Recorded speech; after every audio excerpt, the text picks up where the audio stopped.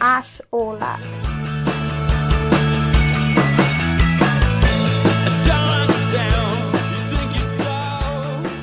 Hi guys, welcome back to the Symposium. Today, where I'm delighted to start a brand new series on art, and today I'm happy to be joined by one of my oldest friends, Kayla, who is he's just graduated from university doing history, but he's developed a strong passion for art and specifically painting.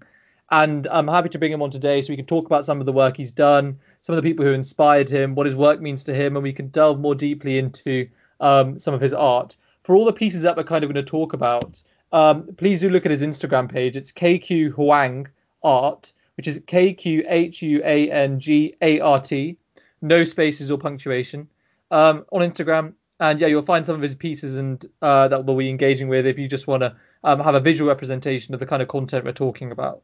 But yeah, without further ado, Kayla, how are you? Yeah, thanks, Ashwin. Thanks for having me on. I'm well, thank you. How are you?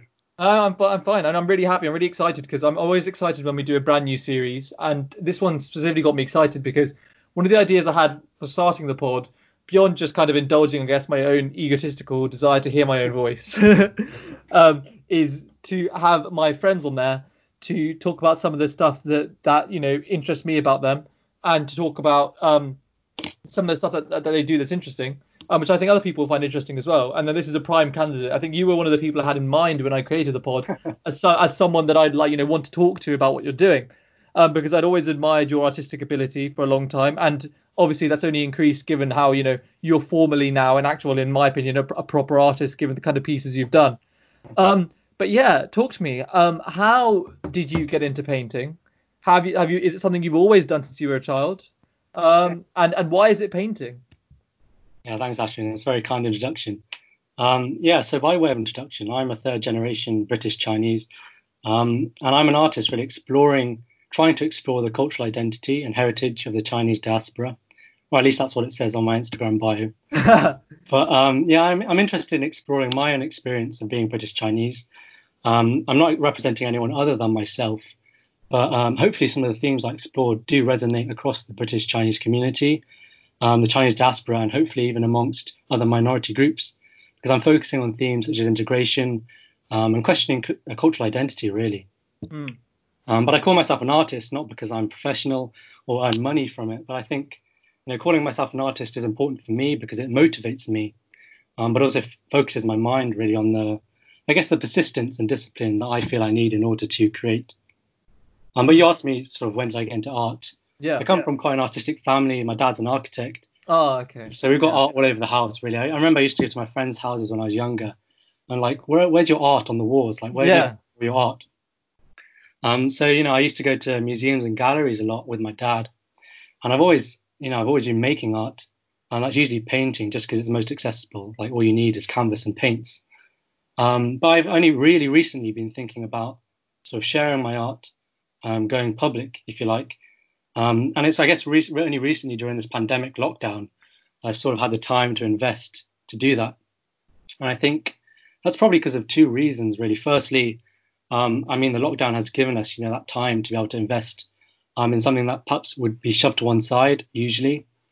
And I think that there's this great quote by Sandra Oh, who plays, the actress from Killing Eve. Yes. She says, she's very good. Yeah. She says creativity comes from stillness. And the more I understand it, the more I realize that you have to work on it. And I just think that's so true. Like, a lot of times people say, I'm not strong, but you can go to the gym and work on your strength. And I think creativity is sort of a similar thing. It's something that can be trained. And I think definitely, like, over this lockdown period, having the time to be more creative and think about ideas and paint really has sort of, I guess, grown my creativity in that way. So I think, is it kind of exercising it kind of like a muscle? Yeah, I think so. I think, the more you do it, the better you get at it. Yeah. I guess I dislike that idea when people just say I'm not creative, when I think it's something that you can, train yourself to do and be.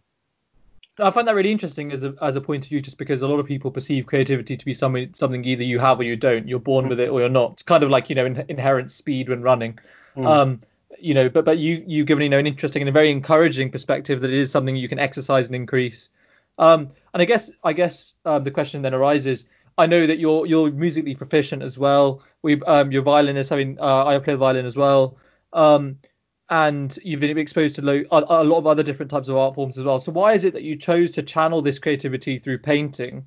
And why is it for you that painting is the best medium or the most convenient or whatever reason you have? Why is it, why is painting? Why not ceramics? Why not music? Yeah, it's a good question. I think one of the things that, like you say, is convenience. Like it's sort of difficult to create sculpture when you're just at home, whereas all you need is paints and canvas Yeah. um, to paint, right? But it's also, I've like I say, I've grown up going to museums and galleries and appreciating art. So there's that about it. There's also something. So Yinka Shonobari, who we might get onto later, is one of Mm, my favorite artists, and I like what he says about his art. He says his sculptures are really the vessels for his ideas and the best method really for transmitting those ideas. And I think mm, it's a similar thing with my painting. If I can sort of express myself and my ideas, and sort of with the concept being almost the more important thing, if I can express that well through painting, mm. then what I sort of enjoy doing. And also the process, I do just enjoy painting really and making art. Um, So, so is painting kind of just for you? So it starts off as a convenience thing, but it's evolved into perhaps a medium that does, genuinely allow you to channel your creativity in a really effective way. yeah, I think so. I think so. I think for me, I guess the idea comes first, and then the medium second. It's kind of quite Duchampian, if you like, with Yeah. Duchamp's idea, the conceptual art. Um, so I guess the idea comes first, and then the medium second. So if a mixed media piece would better represent my art, that's probably what I would do. But at the moment, I'm just in a period, I guess, where I've been doing a lot more painting. Yeah. Hmm.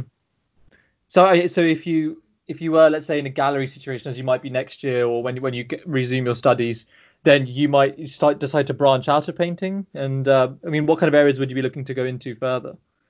Yeah. So I guess when you have the idea that comes first, you have a huge range of possibilities open to you. If you can Right. put that out in a mixed media format, there's artists, creating video installation work, sculpture in all sorts of forms. So I think that's quite exciting, the fact that there's so much out there, and if you have access to it, um, yeah, there's a world of possibilities out there to make all sorts of different art to get your point and ideas across. So you say you started from an idea. Could you explain more concretely what that is? So is it just a very basic concept, is the concept of the Chinese diaspora, or is it, I'm doing a portrait today of my father who is specifically from the Chinese diaspora? Like, how specific is this idea? Yeah. So I mean, I say I'm exploring the cultural identity and heritage of the Chinese diaspora. Mm, And I mentioned the first thing about one of the first reasons why I've sort of gone public with my art is just over the lockdown I had time to invest in it. But the second reason really is this long-term push I'm seeing at the moment for cultural diversity, highlighted by the Black Lives Matter movement. And I think at the moment the best artists in the world are black artists because they really have something to say. right. And I think that's great for the art industry as a whole because it opens the doors for so many different perspectives and new voices. Yeah. Yeah. And I mean, in the UK at least, the population is about 80%, 81% white, but arts audiences themselves are 92% white. So it's Right. sort of about bridging and closing that gap.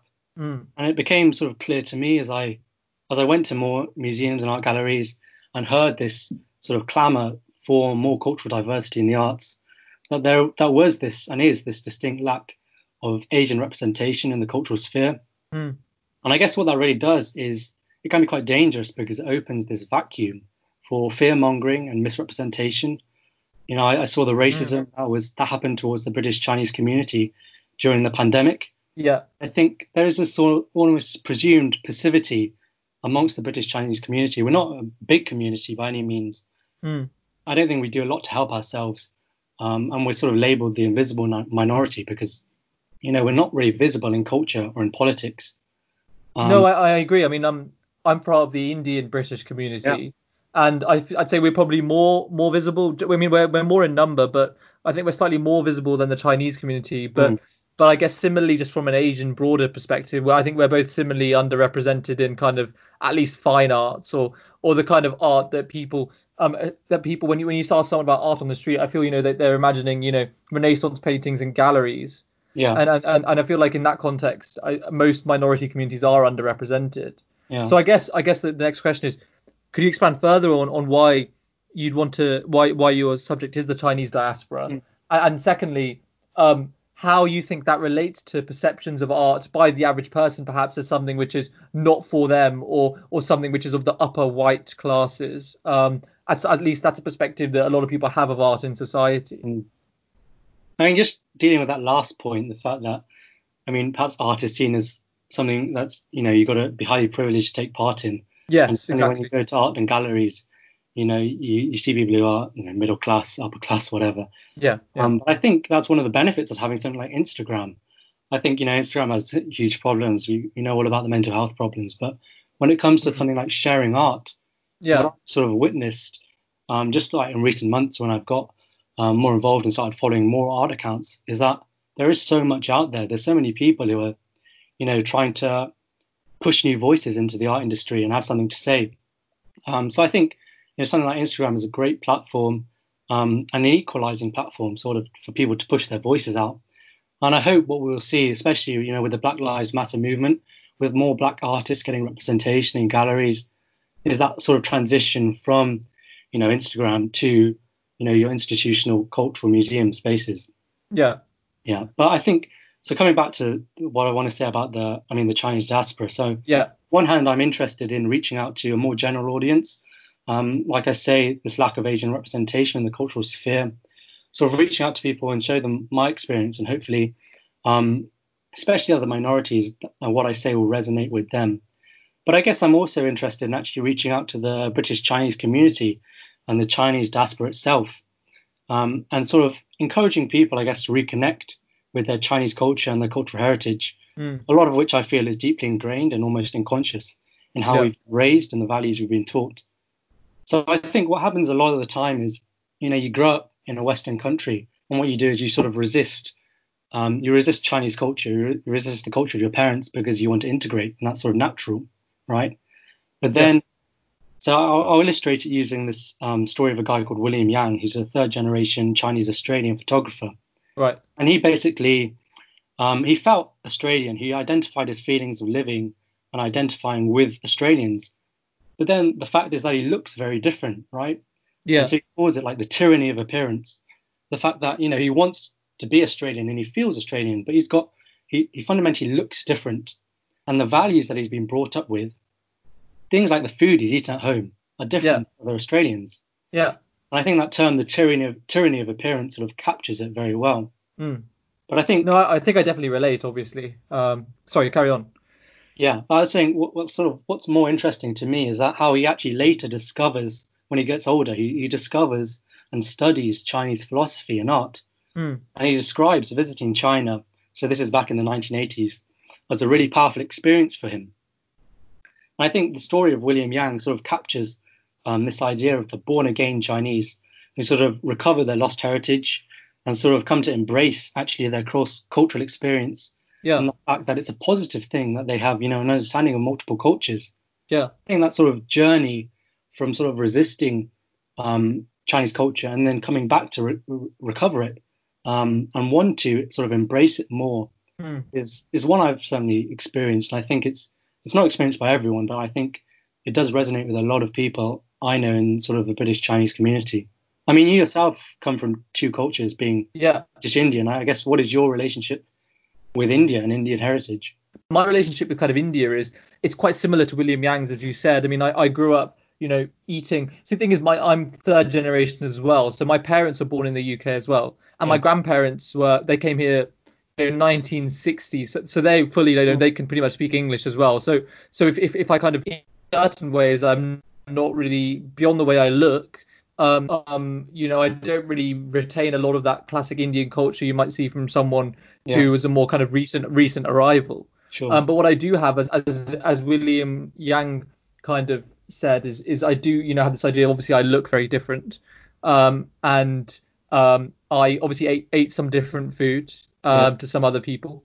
yeah, But I guess it's about kind of Indian and Chinese culture, which I guess you can relate with, is that especially from the food perspective, there are kind of pale Anglo imitations of our food in the takeaway kind of sector.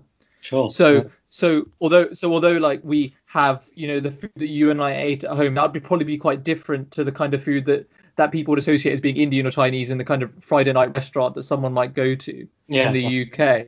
Yeah. So that kind of mirrors my overall cultural identity in the sense that my perception of what it is to be Indian as a person was something which was not really relatable to people who aren't really from that joint British Asian Yeah. community or just from the Asian community, in that their ideas of what it is to be Indian, just like their ideas of Indian food are kind of slightly different. I wouldn't say warped, but just slightly different, kind of almost anglicized versions, pale imitations of the real thing.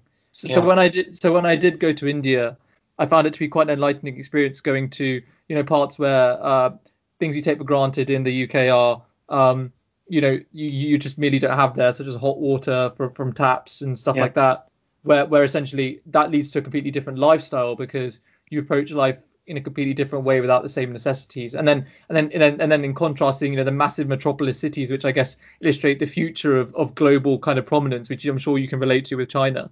Mm. So yeah, I mean, how did you feel about?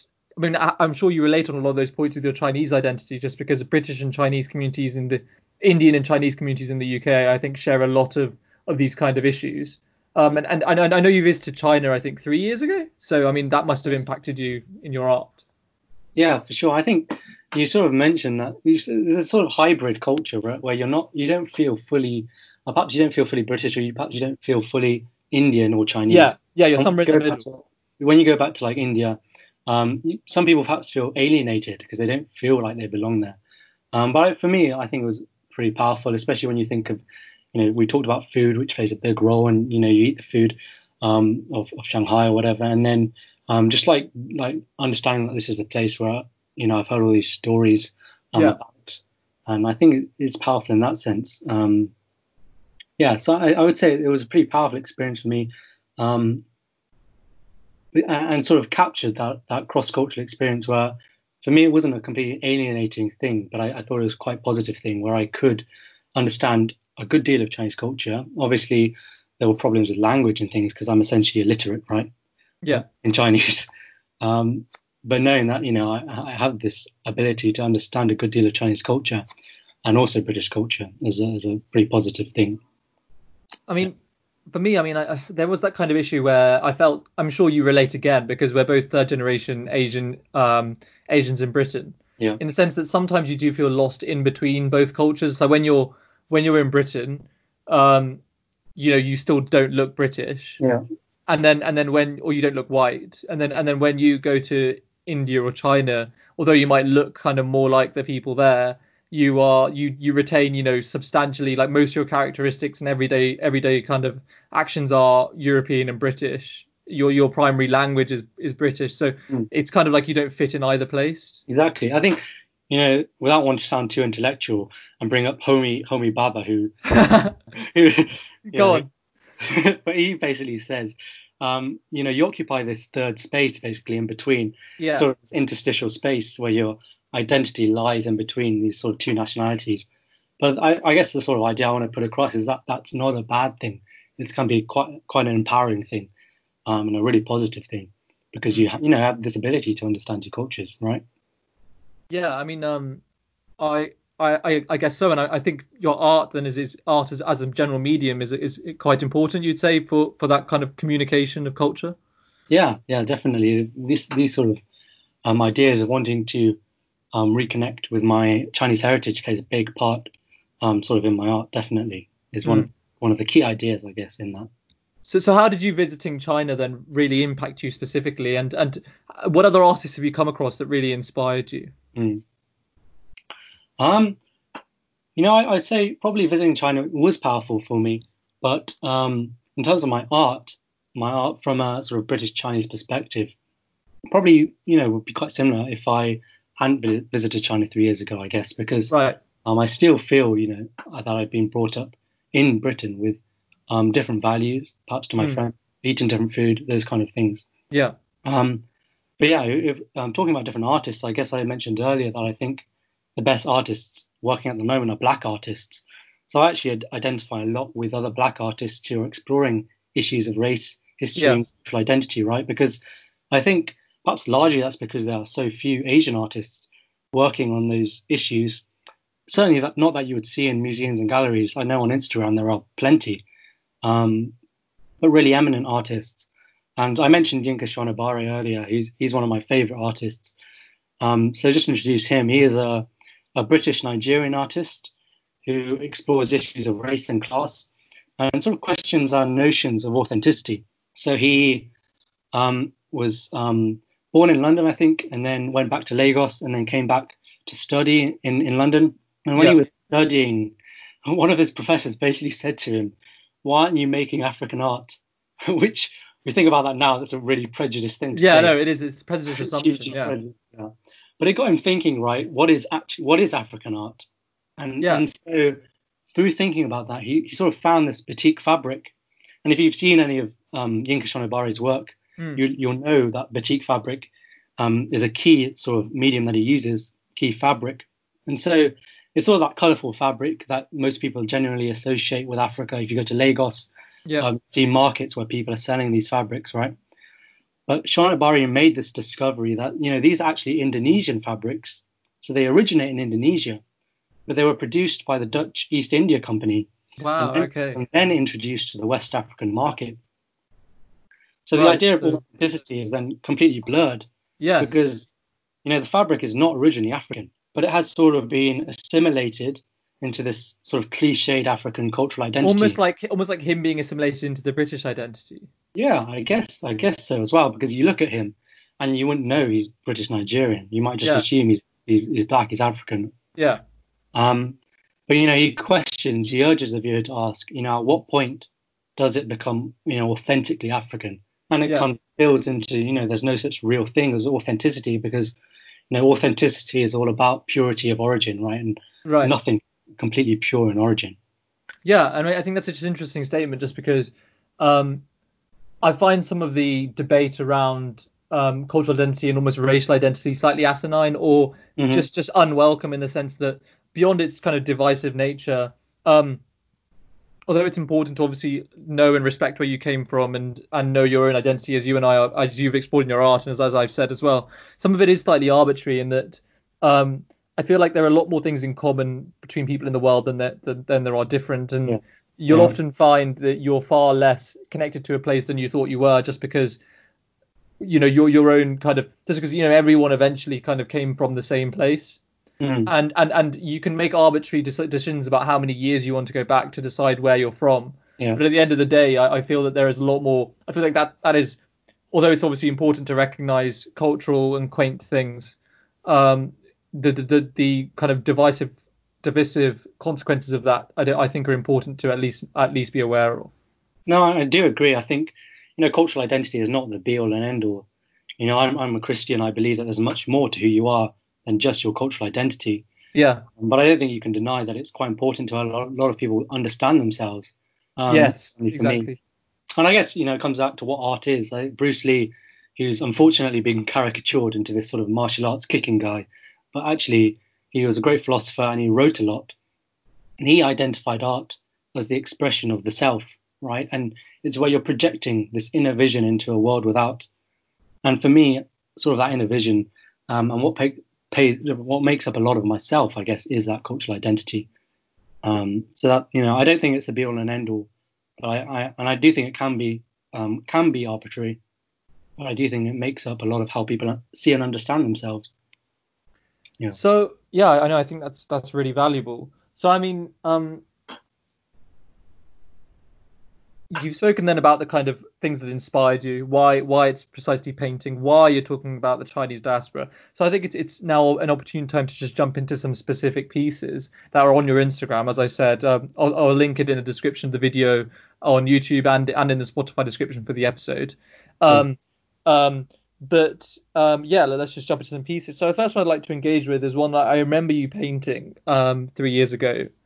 And it was it's Father oil on canvas, which is a beautiful canvas painting of your father. Just describing to listeners, he's wearing a kind of blue shirt with buildings in a kind of cubic style in the background that I assume he's kind of had a part in designing. The background is a lively horizontal brushed green and kind of turquoise color. sorry, a green and kind of lime green color with some lower, darker blues that really bring out the kind of colors of Kayla's father's face in the foreground. So yeah, Kayla, talk to us about this piece. Why did you paint it? What does it mean to you? How did it? How were you inspired to paint it? Yeah, I mean, well, this piece is, the first point out, it's not really to do with the Chinese diaspora. It's sort of just a painting of my dad, really. Right. So I mean, this piece was created at the end of sort of the IB, right, when I was studying visual art. So I was investigating, Yes, I remember. color and form and geometry, especially in portraits. So this was sort of the culmination of that. Painting a picture of my dad, who's an architect. So I included some of his architectural drawings in the background. I mean, I sort of included that on my Instagram because it's a nice painting, right? But I guess it's not completely connected to. I guess I sort of moved on and developed my understanding of what I want to do with my art, Yeah. which I guess you can see later. But yeah, that piece is really just a combination of that where I was at that time studying at school. Hmm. No, okay, that's really interesting. So let's actually move on to then one of the Chinese diaspora paintings, Yeah. which is let's start with the first one, which is portrait collage Johnny, which is a paper collage and acrylic on canvas. Yeah. And it basically, to describe it to listeners, it's quite hard to describe, but it's essentially a picture of a Chinese man with a collage of essentially Chinese takeaway menus on his face, interspersed with beautiful red and black patterns. Kayla, I'm sure you can Yeah. do a better job of describing it than I can. Please talk to me about it. Yeah, so it's a collage portrait of one of my friends called Johnny. He's a British Chinese guy, and the portrait is made of basically, like you said, Chinese takeaway leaflets. So we talked earlier about how important food is really to the diaspora, to both to the Indian diaspora and to the Chinese diaspora. Yeah. That work sort of came about by me thinking, there's this really high proportion of the British Chinese population involved in the food industry. There's a long history of Chinese takeaways in this country. My granddad moved to Britain from Guangdong in South China in the 1970s, and he set up a Chinese restaurant. And he's very keen to remind me of how grueling his lifestyle was and the sacrifices he made. Yeah. Similarly. Yeah, and it's true, very much true. I wouldn't have been able to experience so many of the opportunities I've had, No, those exactly the same. sacrifices. Yeah. But I think frustrating for me was that takeaways are typically looked down upon really as these really dirty and quite unfriendly places. And I think perhaps that's more prevalent in America than in Britain, but I do think the idea does exist here. I think it's ingrained in the idea of Chinese people, places, and food as sort of dirty, which is, I guess, rooted in the history of the Chinese diaspora and their hard labor jobs in America before they were sort of pushed out to laundry and restaurant businesses. Yeah. So the work is, trying to reclaim that pride, I guess, in the community's shared heritage in these restaurants, which, I mean, you mentioned your granddad speaks pretty good English, but my granddad's English is still very poor. So, Right. Okay. Imagine him coming to this country, really. He still doesn't speak very good English at all, really. And he regrets not learning. But it's, he came over by himself first, and then my grandma and my dad came along later. But it's a huge sacrifice, and it's difficult for us now, I know, to try and understand what that must have been like, right? But the college is about sort of reclaiming that pride in what those takeaways sort of stand for, and remove that idea of them being looked down upon, really. Yeah, I mean, I find that really interesting. So, do you feel that the takeaways and the kind of views that they propagate in society, whether it's about the healthiness of the food or just the kind of cleanness of the places, the kind of stereotypical takeaways not viewed unfavorably, as you say, do you think those kind of views then spilled over into a characterization of the Chinese diaspora in general? Yeah, I think so. I definitely think so. I mean, especially in America where you have the Chinese Exclusion Act, and all sorts of propaganda against Chinese people because they're apparently taking up all the jobs of the Americans. I definitely think it did spill over into these sort of stereotypes that we've seen. Yeah. So what kind of what are you trying to say with this art on this specific piece there? Because so you have the kind of the collage of the menus and it's interspersed with Johnny's face. So are you kind of trying to say there that it actually is a very important part of his identity, but it's not something that he should be ashamed of. It's not something that should be viewed negatively. It should be viewed something as positive and part of the kind of Mm. industrious or enterprising nature of the Chinese diaspora. Yeah, exactly. I think, yeah, I mean, Take pride, should something you should take pride in. yeah, I think, a lot of Chinese people in the British Chinese community actually grew up in takeaways. I didn't, but I know a lot of people did. Yeah, Uh, similarly. and they try and shun it. It's like that idea of resistance that we were talking about earlier. Mm. But yeah, it's about taking sort of ownership and appreciation of that, and the wider ideas of what those places stand for in terms of the sacrifices of that first wave of immigrants. Really, I mean, I guess what is your sort of view of like Indian takeaways? I don't know if your family were ever Well, involved in so that. this is the interesting thing about this. I won't go too long on it, but it's interesting just because so what is actually essentially the basic Indian takeaway you'll find in the UK isn't actually usually run by Indian people. It's usually run by Bangladeshis. Okay, yeah, Indians who actually came either were professionals in some way or other and became, worked in the NHS as doctors or um, worked in like the legal professions or whatever kind of professional jobs, or they worked in kind of factories doing hard labor, or and a lot of them obviously founded, corner shops and clothes shops. yeah, My grandfather on one side did a clothes shop after doing hard labor and being anything from a bus conductor to a pub landlord before that. yeah. And then my grandfather on the other side was actually a fully qualified mechanic when he came. So he had Oh, skill. So he had skills, and he founded his own garage, and he bought a petrol station franchise on the side. oh, yeah. So it's all kind of it's very entrepreneurial. Very few of them actually I find work in the public sector Mm, other than in medicine. Other okay, than in medicine, yeah, and they ended up a lot of them founding as a Chinese diaspora did businesses. yeah. Um, but yeah, it's interesting just because I guess food restaurants are central to the kind of Chinese diaspora in the UK, but they're kind of not to the Indian diaspora in the sense that they're run usually by people from Bangladesh anyway. Oh, yeah, And a lot of Indians I know actually never really go to an Indian restaurant at all. They just much rather eat at home. yeah. So that's the kind of differences, I suppose. But I guess the point in general about your kind of job or kind of racial or kind of discriminatory stereotypes about your community being kind of bled over from your job, I guess, do kind of apply to the Indian community in the same way in the regards to their labor jobs and the kind of accommodation that they were living in. But Hmm. then in other ways they don't because obviously they occupied some positions of respectability like medicine. Which I guess leads to some differences between the communities. But I mean, I really applaud what you're doing with this specific art, just in about ensuring kind of pride in where you came from. And I think that the first wave of whatever immigrants, really, whether it be the Afro-Caribbeans, Chinese, or the Indians who came, or Yeah, any of the South Asians who came in the 1960s and 70s, the kind of Windrush generation, they all worked very hard and grafted away so that their children would be better off. And I think children of those immigrants, as you and I and millions of others, ought to be mindful of that and respectful of that. So yeah, I'm massively grateful to to all four of my grandparents for kind of what they've done for me. yeah. Um, but yeah, I mean, moving on, I think is you've done this collage I think three times. The second one was called Lucy. Yeah. Um, are there any kind of differences here that you would like to highlight? Johnny is kind of more interspersed with red background, heavily red on the face. Lucy is more kind of bluish, with some red interspersed. Are there any kind of specific creative choices behind that?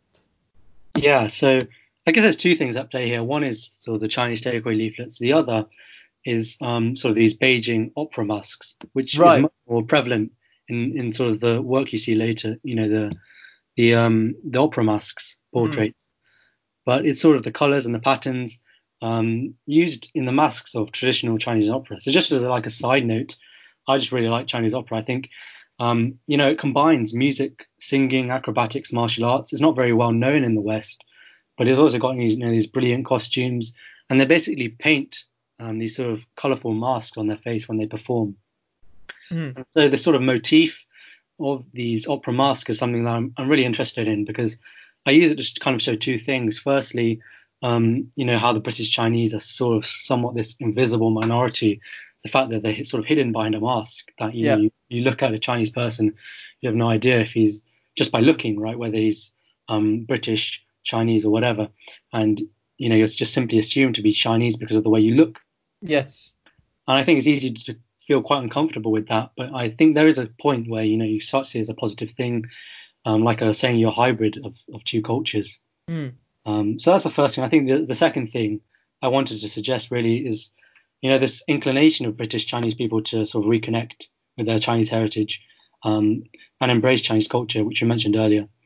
And I think sort of, the opera masks, they sort of, to me, represent, so I use them to sort of represent Chinese culture. They're a very traditional form of Chinese performance. They've been performed since sort of ancient times, Mm. have a long history, and they're still performed in China today. So does the mask kind of represent then the anonymity of the Chinese in Britain? Yeah, that's one of the ways I use it. It's sort of like a mask, really, to hide behind. And well, I guess there's a sense in which the British Chinese community have sort of hidden behind it, right? Because Mm. we haven't. I don't think we've really pushed ourselves out there in terms of culture, in terms of politics, and many other fields. But also this fact that we are just hidden because of the way we look. Yeah, no, I completely understand. And I guess that kind of links to, I mean, I really recommend again that you look at the Kayla's Instagram here. It's really magnificent. But Thanks, the Ashton. no, just because what I'm about to say in that the paintings themselves of the takeaway collages, the kind of takeaway menus act as a mask on the faces, which might also show that the kind of Chinese community are being hidden behind these kind of stereotypes based on a job that a lot of them do, and then Mm, the stereotypes of the kind of job that they do, i.e., that as you say, the poor reputation that takeaways may hold, are then used to mask, the true kind of more positive characteristics that Chinese people have, and the takeaway menus are acting as a mask, just as the Chinese opera masks are acting as masks. yeah, no, I think that's a really helpful insight, Ashwin. Yeah, that the takeaways really, yeah, the leaflets make up those masks. So yeah, it does suggest that those stereotypes are, contributing to that idea of the Chinese community being sort of hidden and being looked down upon, Mm, really, because they're associated with these stereotypically dirty places, right? mm. Well, I mean, the next painting I'd like to talk about is acrylic on canvas, which is Opera Mask Family. So in Yeah, this painting, Kayla has on the right painted a essentially just a Chinese opera mask, and on the left is a kind of face interspersed with Chinese characters. Um, it's less kind of vivid, except for the most of the painting is less vivid than the kind of earlier works with the collages, except for the Chinese mask itself, which is the most vivid, and it's almost shiny, luminescent, which kind of again shows to me the idea that that's what people see, that kind of mask, rather than the person hiding behind it, who is much less visible, almost looks like it's being drawn by pencil at some areas. So could yeah, you please talk to me about kind of this piece and what it means for you, and especially the idea of family? yeah. So I guess there's three elements to this painting. There's the mask, the portrait, and then the Chinese calligraphic character. Yeah. And like you say, I painted the mask in a much bolder way to sort of suggest what I've been saying about the mask, how it's, like what you're saying, like this is what people see, and to use it as a motif, to encourage people to reconnect with the Chinese heritage. Um, and then you've got the portrait of the young boy, who's British Chinese, and then the calligraphic character. And I sort of used the calligraphy just to highlight other elements of Chinese culture that I feel have been carried over into the Chinese diaspora, sort of cultural baggage.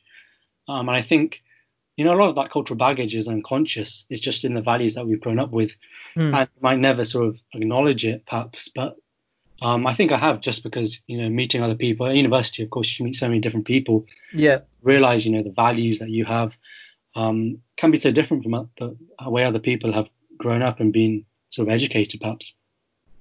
So just that character itself means family. And I think just on that, family just plays the central role in Chinese culture and Chinese society, possibly more than in Britain. I think it's well symbolized by, in Chinese naming, you place the family name, the surname in English first in Chinese. So my Chinese name, Huang Qile, Huang is my family name. So Yeah. first of all, you're part of a family, rather than being seen as just this individual. You're part of a family That's first. so interesting. I've not thought of the reordering like in that sense before, but I guess it really shows the value perhaps of Chinese family to your identity. Yeah, I think There's this very communal sense to Chinese culture. You're part of this wider family, and within that, a hierarchy. Yeah. The Chinese historian, well, the historian of China, actually an Indian historian of China, right? Oh, okay. Rana Mitter, right? Right. Yeah. He says, the Chinese language has no straight word for brother or sister, right? Right. Instead, you are a Jie, which is an older sister, a Mei Mei, a younger sister, a Ge, an older brother, or a Didi, which is a younger brother. Right. So it's all about this hierarchy within the family relationships and the fact that those are sort of central. And I think a lot of that is, rooted on Confucianism. Mm. If we're talking about Chinese culture and society, we can't avoid talking about Confucianism, right? Because even though perhaps some people see that as a very archaic sort of form of moral guidance, it still plays, I think, a big role in the values of Chinese society, and Yeah. comes across in that cultural baggage in which, I've certainly grown up with, and in which the Chinese diaspora, I think a lot of them grow up with this values of Confucianism, one of which is, filial piety, which in itself is sort of the sacrificial respect for your elders, right? Yes. No, and does that then link? Sorry if I just comes across as ignorant. Obviously, I don't know much about this, but does it link to the ideas of ancestor worship and or even while your ancestors are living, just during your lives being perhaps a more kind of subservient and just very respectful in a way that is quite apparent in Indian culture, but perhaps less so to your elders in European culture. Yeah, definitely. I think filial piety is definitely connected with ancestor worship for sure. Actually, Mm. when I went back to China, this was about 5 years ago, maybe even more. But I went to my granddad's hometown, so the granddad who came here and set up a restaurant, right? And Yes. basically went to do ancestor worship, which I'm a Christian, so I just did it sort of for the fun of it, really. But so we climbed up this mountain, and you let off all these firecrackers, and it took us quite a long time to get up this mountain, right? And we let off pretty much 90% of the firecrackers. It's great, Wow. right? And they're Yeah. really loud, incredibly loud. I was quite frightened at the time. I think it was more than 5 years ago. I was quite young. But basically, as we were letting off the firecrackers, they realized that we were at the wrong grave. So it was just be worshipping. Well, I don't know if it's worshipping. I think it's more paying respect to Yeah, someone someone else's else. answers. And then we went. I think we finally got to the right grave, and then there weren't many firecrackers left. So poor guy in his grave was like, can't kind of been too pleased. No, Our no, efforts. that's quite a beautiful and quite funny story. I know. I think I'm really interested in this idea of the kind of indivisible unit. So traditional Western, especially kind of Anglo-Saxon thought, and kind of classical liberalism would suggest that the indivisible unit is the individual, like the as a sovereign person. Looking at ideas from John Locke and John Stuart Mill, Mm, but what's kind of in kind of Indian and now I know Chinese culture, the indivisible unit is the family unit, the nuclear family, usually parents and kids, or sometimes even three generations, and quite frequently three generations, which is why mm, you get kind of multi-generational households in Asian cultures. um and I yeah. just find it very interesting about how that is kind of how those ideas compare and contrast, because they do influence very heavily the way you behave. In that if your kind of primary unit of concern is yourself and just yourself, I think inevitably, for better or for worse, you'll behave differently to someone whose primary concern includes three or four other people at least, and those other three or four other people might be very similar to you, they your closest people in the world, but they're still other people. And the fact that they are other people and still part of this indivisible unit means that you can never exist alone, which is one, I think, interesting concept. And secondly, that every action you take thinking about those other people. I think that's so true. I think a great way we've seen that really is with mask wearing over the sort of the coronavirus pandemic. Yeah. If you go to pre-COVID Japan, of course, Japan is very much rooted in Confucianism brought over from China. Yes. You would have seen, most people wearing masks, right? Because mask wearing is to look out and care for and help other people Mm. primarily, isn't it? And in the UK, we haven't been very good with mask wearing really. And then you look at the figures, and Japan has a population twice the size of the UK, but has 45 times less deaths. Yeah. So I think And far more very old people as well, who you think would be more kind of vulnerable. yeah, but I do think just mask wearing does actually illustrate that point quite well. Yeah. The fact that it's that sort of sacrificial element of looking out for the community rather than just looking after yourself. Yeah. No, I think that's really interesting. So just moving on to kind of your second last piece that I want to talk about, it's opera mask courage. So again, we have an opera mask on the right, which is very vivid, versus the less vivid face on the left. The opera mask on the right this time is not black, red, and white, but is kind of black, red, and white, but with with like blue interspersed as well, and a slightly different kind of pattern to the family mask. The face obviously on the left is slightly different, and the Chinese character is again interspersed, but again something different. I assume it means courage. Yeah. Could you talk about this piece and how courage relates to Confucianism, as you've written in the Instagram description there? Yeah. So I guess courage. Confucius himself in the Analects didn't really talk that much about courage. Right. It was picked up a lot by, philosophers Mencius and Shunzi, who, I'm not sure if I'm saying that right, but they both praised courage as, this virtue of great men and noble characters. So, you mean the art of war? No. It's right. Xunzi. Right. So yeah, not Sun Tzu, but a different philosopher really. Yeah. So Confucius courage, I guess, does play a big part in Chinese culture, especially visual culture, because in Chinese visual culture you have these popular motifs of the tiger and the lion, very much associated with courage. And I guess what I didn't include in that little description is also the courage it takes. We talked about that first wave of immigrants coming across. I guess this is also about the courage for them to make that move and to come across to a completely new country. So I guess multiple meanings in that as well. Yeah.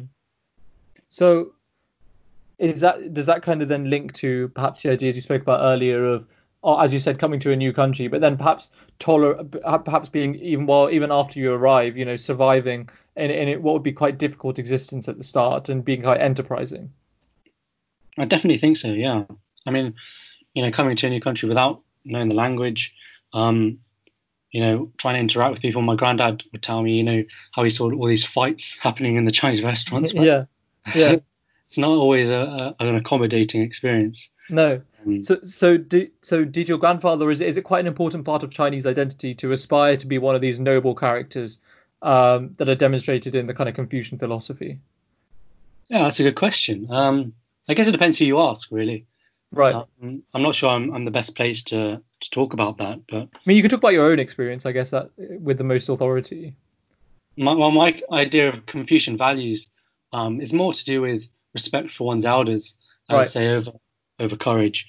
For me, I guess it hasn't played a huge role, but I'm sure for others, maybe in China itself, it would have played a bigger role. I mean, coming back to Confucianism, I guess it forms a foundation of a lot of value structures in China. I was just wondering, is there a similar sort of value structure in India? Well, there's the it depends, because India then is very multi-ethnic. Yeah, I think it's quite different to China in that regard, because in China you have a lot of the Han Chinese who dominate the kind of overall population. Yeah. And you do have some minorities, but India is genuinely very ethnically diverse. It's not really a singular country. It's actually a lot of countries just stitched together. It's only really been a single country for about 170, 180 years. Before that, it's separate princely states, really, with all of their own languages and everything else. So it then depends which part of India you go to have this kind of base identity. So I guess the answer to your question is no. Mm-hmm. But then there is obviously the unifying identity of the kind of Vedic culture from 10,000 years ago, which spawned Hinduism, the Ramayana, and the Mahabharata, which are the kind of the main books of Hinduism, main stories, which are themselves, ancient Vedic stories based on kind of migrants who came to India from Ukrainian steppe culture, almost like from the Central Asian plateau, rather than coming from, South India, who were kind of pre-existing Dravidian people.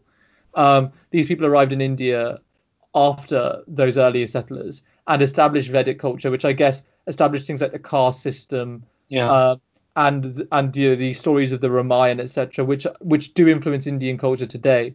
But whether we have a kind of singular philosopher like Sure. Confucius or even Homer in the Greek context. I don't think so, as far as I'm aware. But these stories, regardless of who they're written by, are all kind of very much the base of the Indian identity, I think, especially if you associate the Indian identity with Hinduism, which I personally don't. I think that's Sure. a very dangerous mistake.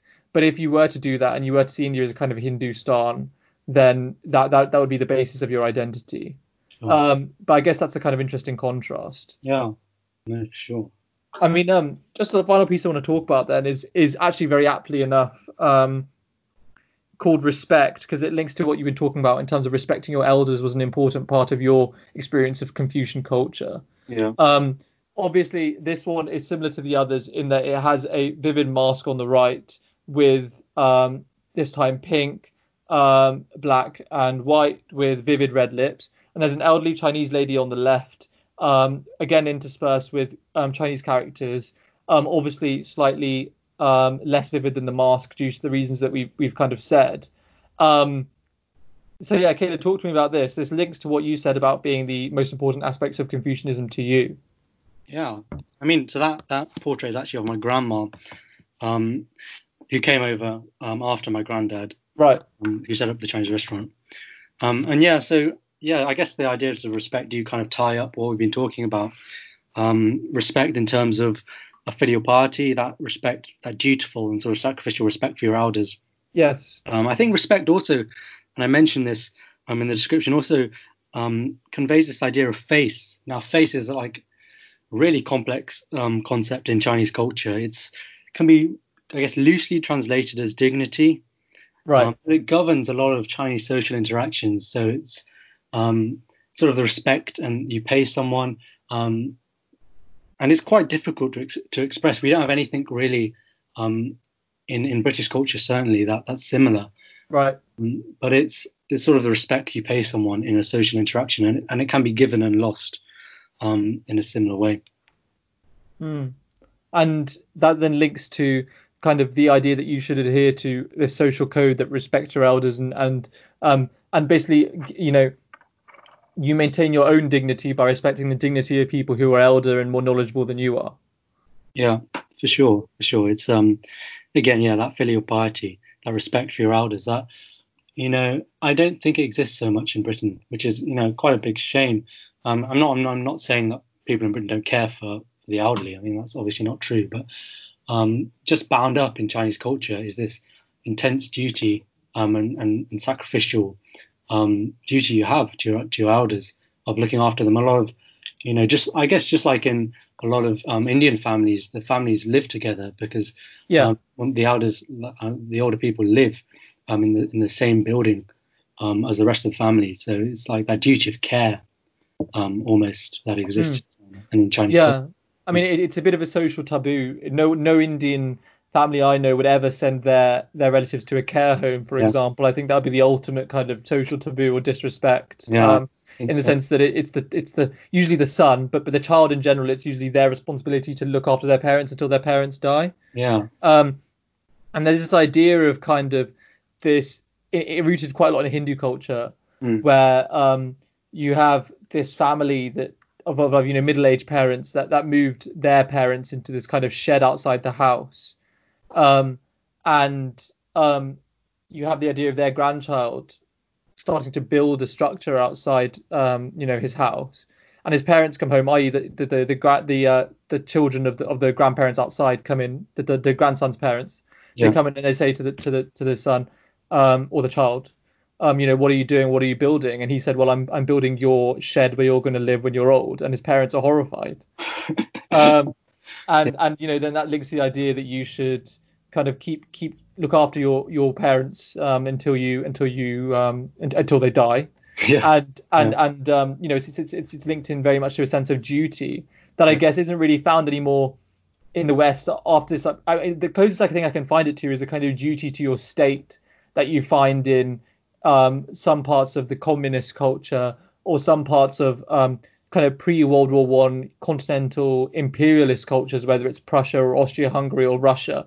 Those yeah, kind of cultures which have an intense duty to the state, where you are willingly conscripted in order to give your life to the state should it be necessary. That kind of intense duty is the only thing I can compare Asian duty to kind of your familial elders, because the kind of familial duty in the same way doesn't exist in the UK. I'm not saying that's a bad thing. I mean, it's just different. Yeah. I'm not saying anything pejoratively. I'm not intending to either. Sure. Yeah. Me neither. I mean, yeah, it's just different. I mean, I think that's what we want to highlight. Highlight. Yeah, that the difference between the cultures, because I think something that art can do incredibly well is increase empathy, right? And if you have a curiosity about different cultures, and want to understand different cultures, and it's been really interesting hearing about your experience of being British Indian. No, thank you for asking. I don't really talk about it very much, but I thought, but no, because you asked, I decided to provide my answer. Yeah, but I think it does increase your empathy and your understanding for other people, and where they're coming from. And empathy is something that's just sorely needed in the world at the moment. Well, thank you very much. Just final word, not related to really your art, just a quick couple of sentences if you could on the best advice you have for someone who feels creativity, feels that they're a creative person feels that they're a creative person that has something to offer. What is the best way for them to kind of engage with that? What's the best way for them to find a medium? What advice do you have for anyone who wants to become an artist but has no idea of how to go about it?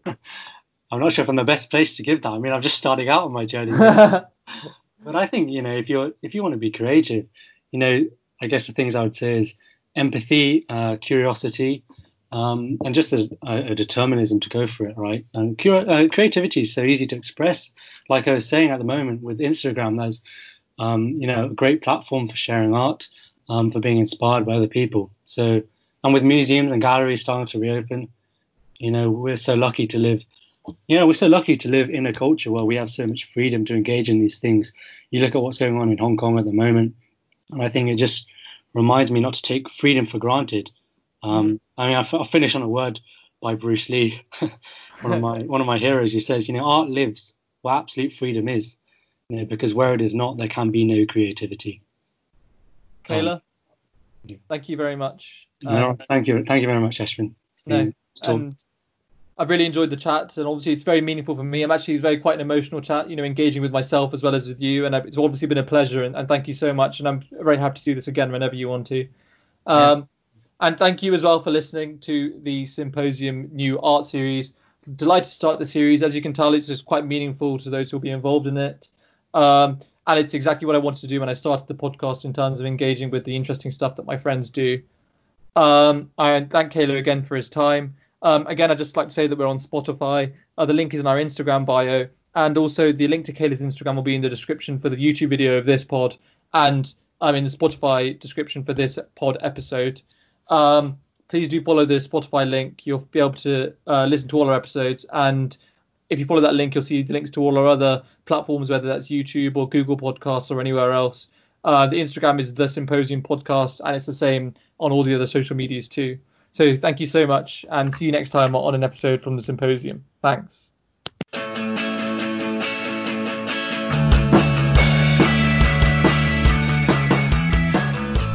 Symposium with Ash Orlak.